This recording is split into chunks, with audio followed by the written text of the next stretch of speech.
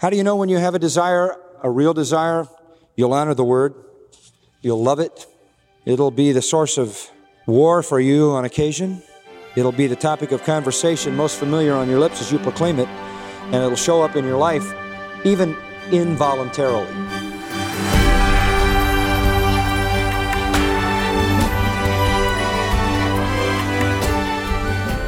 Welcome to Grace to You with John MacArthur. I'm your host, Phil Johnson.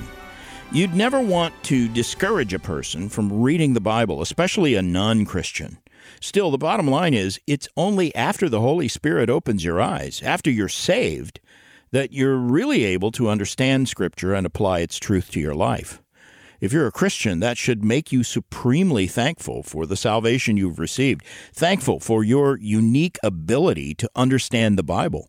Still, there are gaps in our understanding when it comes to Scripture, and today John MacArthur shows you what it takes to fill those gaps in another practical lesson from the study he calls How to Get the Most from God's Word.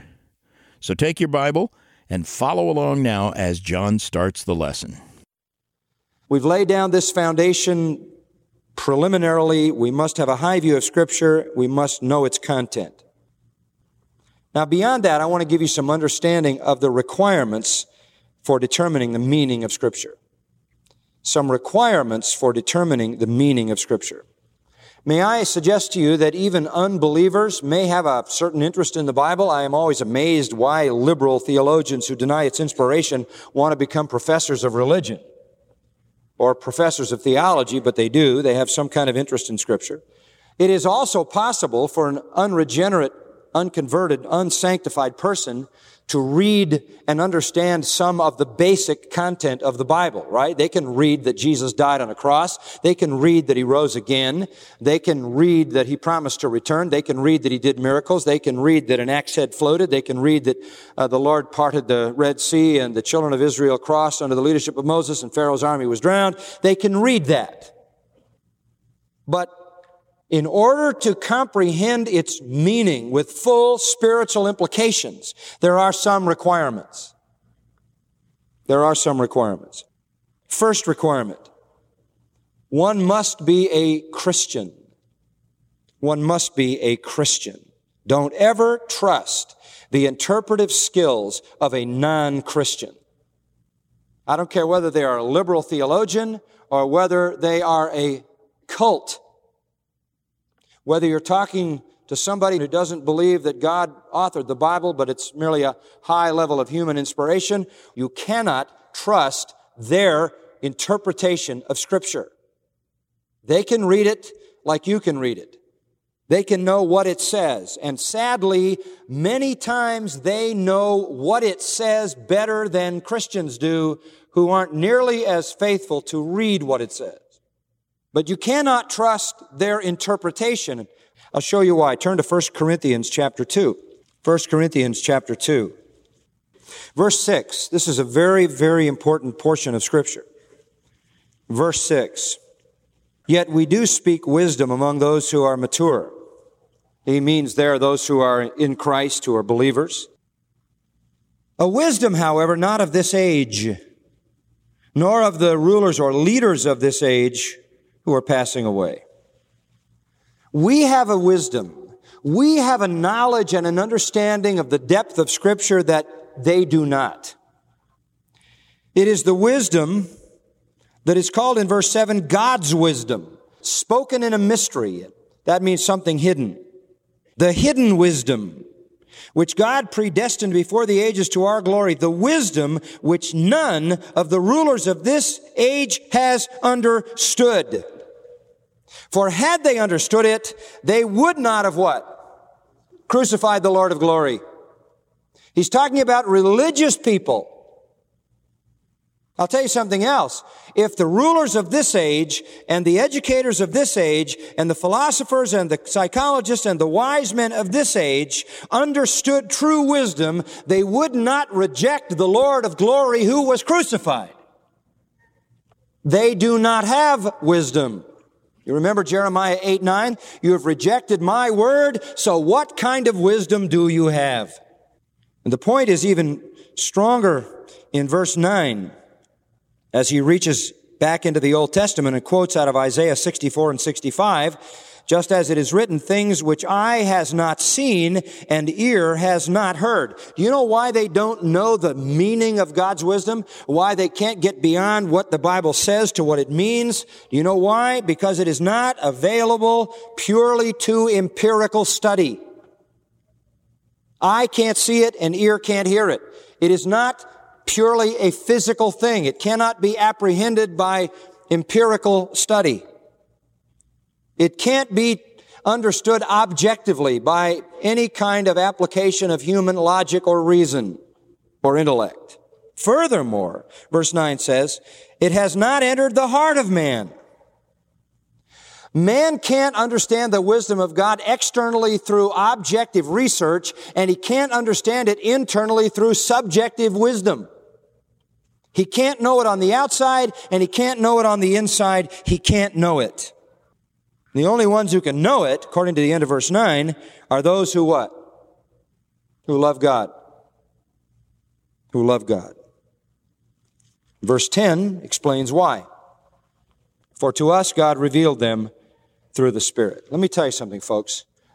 There's only one way to understand the meaning of Scripture, and that is to be taught by the Spirit of God. I don't expect a liberal theologian to come up with the right answer. I don't expect a cultist to come up with the right answer. I expect them to come up with the wrong answer.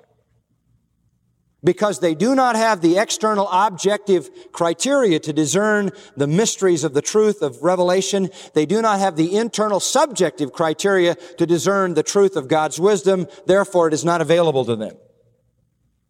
But to us, God revealed them through the Spirit. Isn't that amazing? To us. For the Spirit searches all things, even the depths of God. To understand the wisdom of God, redemptive wisdom which unfolds in the Scripture, to understand all of the greatness of God's revelation is not possible for mankind unaided by the Holy Spirit. And he gives an illustration of that in verse 11. For who among men knows the thoughts of a man, except the spirit of the man which is in him? This is a little analogy.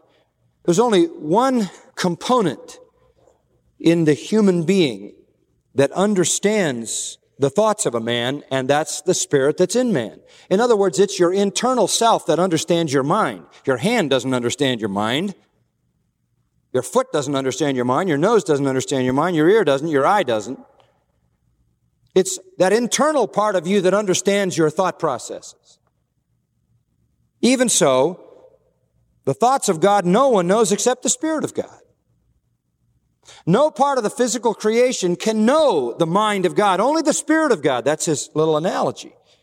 Now, we have received not the spirit of the world, but the Spirit who is from God, that we might know the things freely given to us by God. Isn't this amazing? And we're not many noble, not many mighty, but we know what the world doesn't know. In fact, we know the things freely given to us by God, which things also we speak, not in words taught by human wisdom, but in those taught by the Spirit, who combines spiritual thoughts with spiritual words. I'm not surprised that people in the world think we're a little odd, a little weird, a little spacey. We speak a language they don't understand. They don't understand it at all. And they look at us and wonder, with our limited intellectual abilities, how in the world we understand it. How is it that we know things they don't know? How is it that we can comprehend things they can't comprehend? And you know, here we are with so little in terms of the world, and yet we know what they just can't understand. Why? Verse 14. And this is probably the key. A natural man, that is a man unconverted, without the aid of the Holy Spirit, does not accept the things of the Spirit of God. It isn't that he just doesn't accept them. They are what to him? Foolishness. He can't understand them. He cannot comprehend them because they are spiritually appraised. That's why you have to remember, folks, when you go out to present the gospel to an unconverted person, unless the Holy Spirit awakens the heart, it's useless. It's hopeless because they can't understand it. You're not in an intellectual battle trying to have a heavier weight of argument so you can swing the pendulum over in their mind. This is not some human enterprise you're engaged in. They're hopeless. They're dead in trespasses and sin, and they have no faculty to comprehend spiritual reality. In fact, their assessment of it is that it's foolishness. Because things like this are spiritually appraised. But he who is spiritual, as opposed to being natural, which is unconverted, spiritual is being converted, born again. Those who are spiritual, who have that new mind, the mind of Christ, who have a new nature, appraise all things. And yet he himself is appraised by no man. Boy, that's marvelous, isn't it? They can't even make an accurate judgment on us. The world can't accurately judge us. We can accurately judge them because we know God's wisdom. They have no way to appraise us. They can't figure us out any more than they can figure out what we believe. For who could ever know the mind of the Lord? But we have the mind of Christ. Isn't that tremendous? Beloved, you have no hope of ever understanding the Bible unless you've been born again. Unless you have a new faculty aided by the Spirit of God. It isn't just the Spirit of God, it's the Spirit of God working through your mind.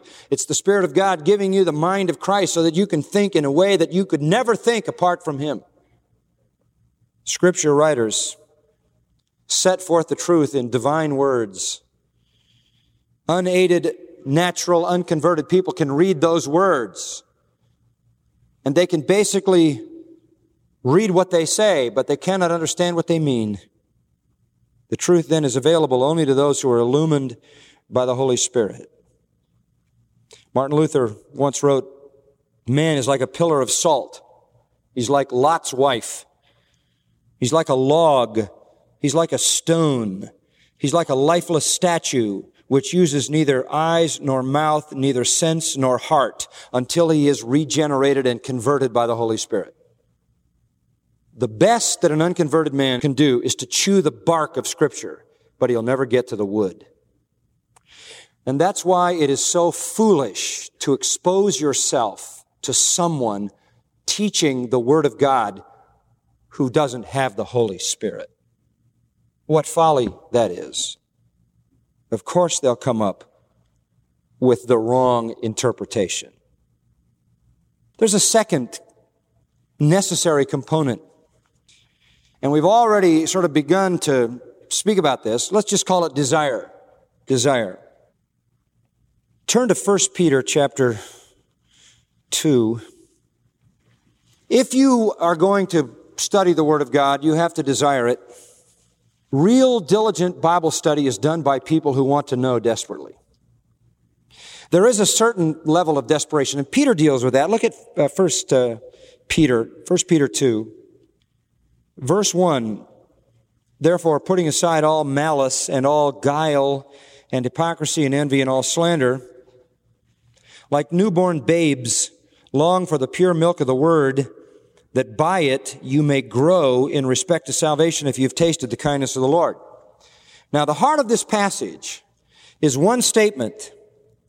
Like newborn babes, long for the pure milk of the word. Here he's not talking about milk and meat as he was in 1 Corinthians 3. He's giving a simple analogy, and here it is.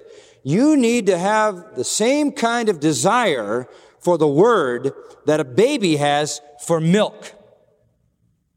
That's a great analogy, isn't it? When you bring a baby into your home, a newborn baby, that's really all they care about. And they notify you. And they notify you relentlessly when it's time for that milk. You care what color the curtains are in their nice little room that you fixed up. You care what color their little booties are and that stuff you put on them. And you care about putting a curl in their hair and a little ribbon or whatever. You care about buying them a little set of pajamas with footballs if it's a boy. You care about all that stuff. All they care about is milk. Give them the milk, deal with the consequences, and give them some more. Life is very, very simple. And that is the simplicity which Peter has in his mind as he draws the analogy in writing to these believers scattered throughout Pontus, Galatia, Cappadocia, Asia, Bithynia, who are the elect of God, in the midst of difficult times and even persecution, he calls upon them to have a hunger, to have an appetite, to have a singular focus that desires the Scripture like a newborn baby desires milk. What should feed that desire? Several things. First of all, if they remember that the Word was the source of their life, see the first word in verse 1, therefore, that takes you back. Back to what? Back to verse 23. You were born again, not of the seed which is perishable, but imperishable, that is through the living and abiding Word of God. You were born again by the Word of God. The point being, the Word of God made the most profound impact on your life ever, the most profound impact on your life possible. And if the Word of God is that powerful to have that kind of impact on your life, then you ought to long for it. Remember, the Word is your life source. If it so dramatically changed your life at the beginning, remember what it'll do if you continue to desire it. Secondly, eliminate your sin. Remember, the Word was the source of your conversion. Secondly, eliminate your sin. Verse 1, putting aside all evil. Malice is kakia in the Greek. It simply means general evil. Put aside all evil. And he gives some illustrations, some examples like deceit. The word guile is dalas in Greek. It's the word used for fishhook, which is very deceptive if you're a fish, obviously. Put aside hypocrisy. Put aside envy. Put aside katalelia. It's an onomatopoeic word. It sounds like what it means, slandering, speaking about somebody behind their back. Put aside those kinds of things. Get rid of the evil in your life. And then desire the Word. What drives this desire? A remembrance of the power of the Word of God as demonstrated in your salvation and an elimination of your sin. As long as there's sin in your life, it's going to clog up that desire. It's going to convolute that desire. It's going to mess with the purity of that focus. It's going to draw you away from the Word of God.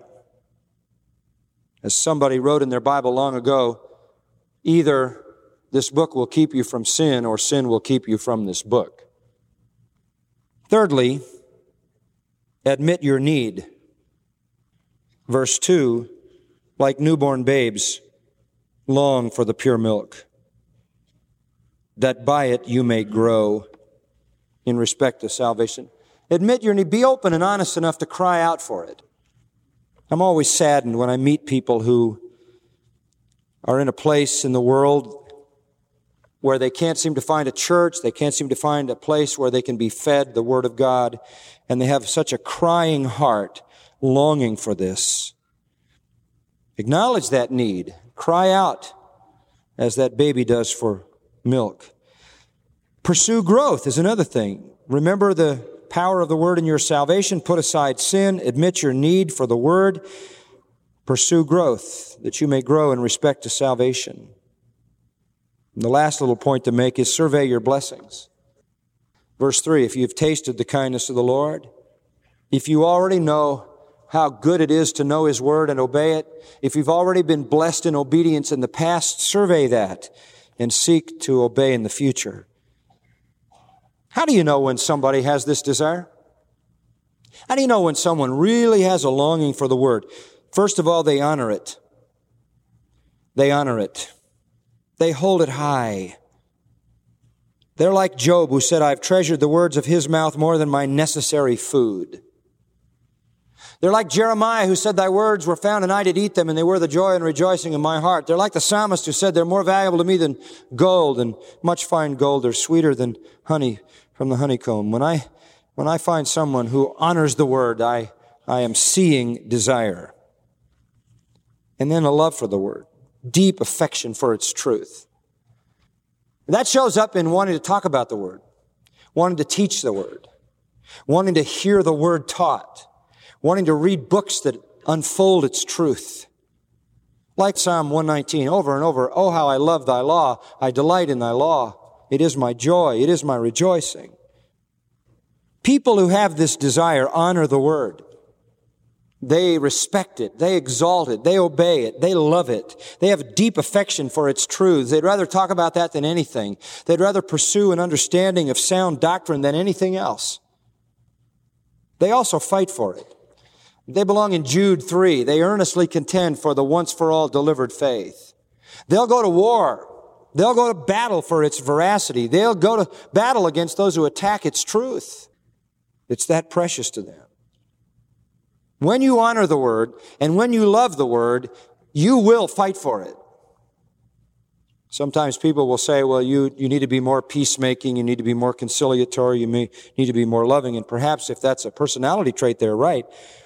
But when it comes to the Word of God, if you love it and honor it, you can't help but fight for it.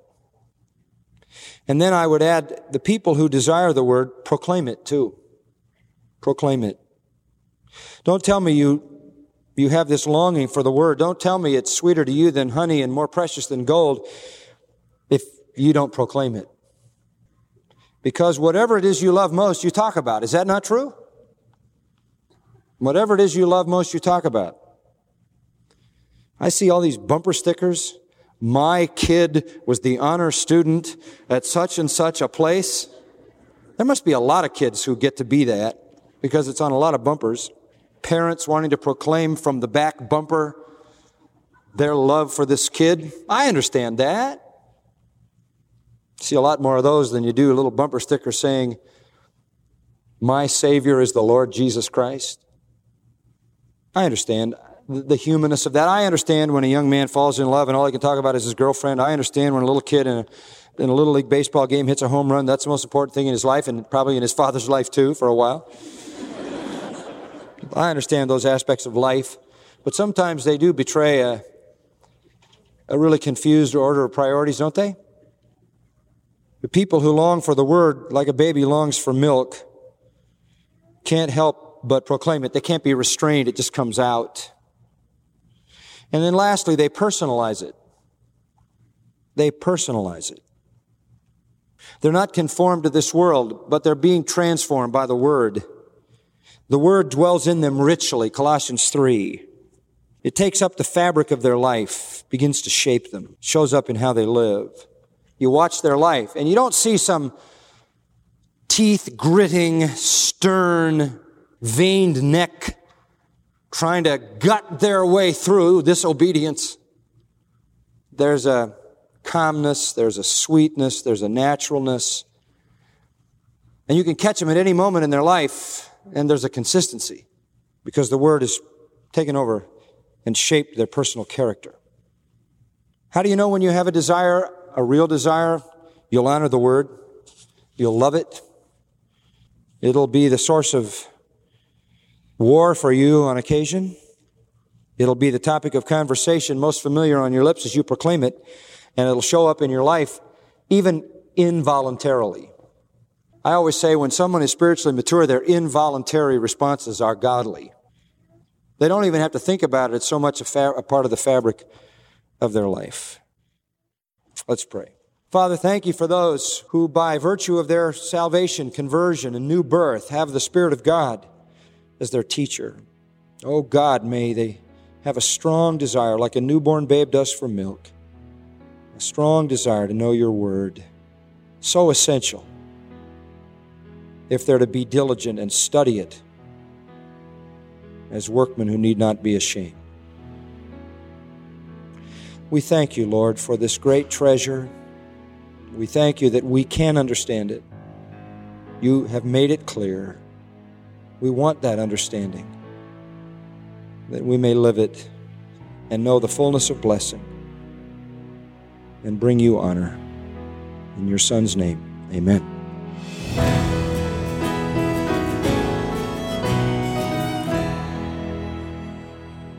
You're listening to John MacArthur, Chancellor of the Masters University and Seminary, showing you how to maximize your study of Scripture. The title of his practical study here on Grace to You, How to Get the Most from God's Word. Well, John, you made it clear today that true believers desire God's Word. They long for what the Apostle Peter calls pure spiritual milk.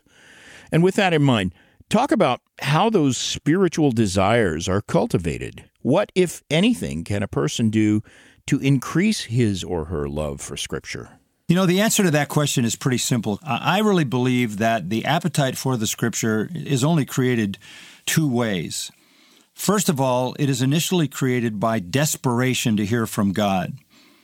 The people who come to the Scripture, other than those who might want to study it as some academic exercise, but the people who come to the Scripture to hear the Word of God come from some point of desperation. They haven't found the answers in this world. They haven't found the answers in the wisdom of man. So it all begins when your heart is drawn to know God and know His truth. From then on, once you belong to God, once you become a believer, once you've been regenerated, the Bible itself creates the appetite. A simple way for me to say that is this: the more I study the Bible, the more I want to study the Bible. The more I understand its truths, the more I want to understand its truths. I've literally lived that reality my entire life. What has happened in my life, and Grace to You is a classic illustration of it, as well as the Master's University, the Master's Seminary, and Grace Community Church, is by teaching the Word, I have literally drawn to the Scripture these people from all over the planet at all different levels and in all different ways who want more of the Word of God, and they never get enough. It is satisfying. At the same time, it is unsatisfying. It satisfies the heart, but it makes the heart long for more. It's like that best meal you ever ate. You loved every bit of it, but you wanted more. That's the Word of God.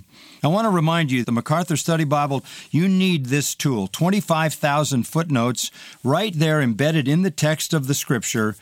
Clarify the meaning of every passage. Place your order today. Yes, do, friend. This resource has been a tremendous help to millions of pastors and lay people alike, and it will be for you as well. It has hundreds of helpful charts, introductions to each book of the Bible, and as John mentioned, 25,000 footnotes that explain nearly every verse. Contact us today and order your copy of the MacArthur Study Bible. Call us at 855-GRACE. That's Monday through Friday, 7:30 to 4 o'clock Pacific Time. Or you can also order the MacArthur Study Bible from our website, gty.org. The MacArthur Study Bible comes in multiple English translations, the New American Standard, the New King James, English Standard Version.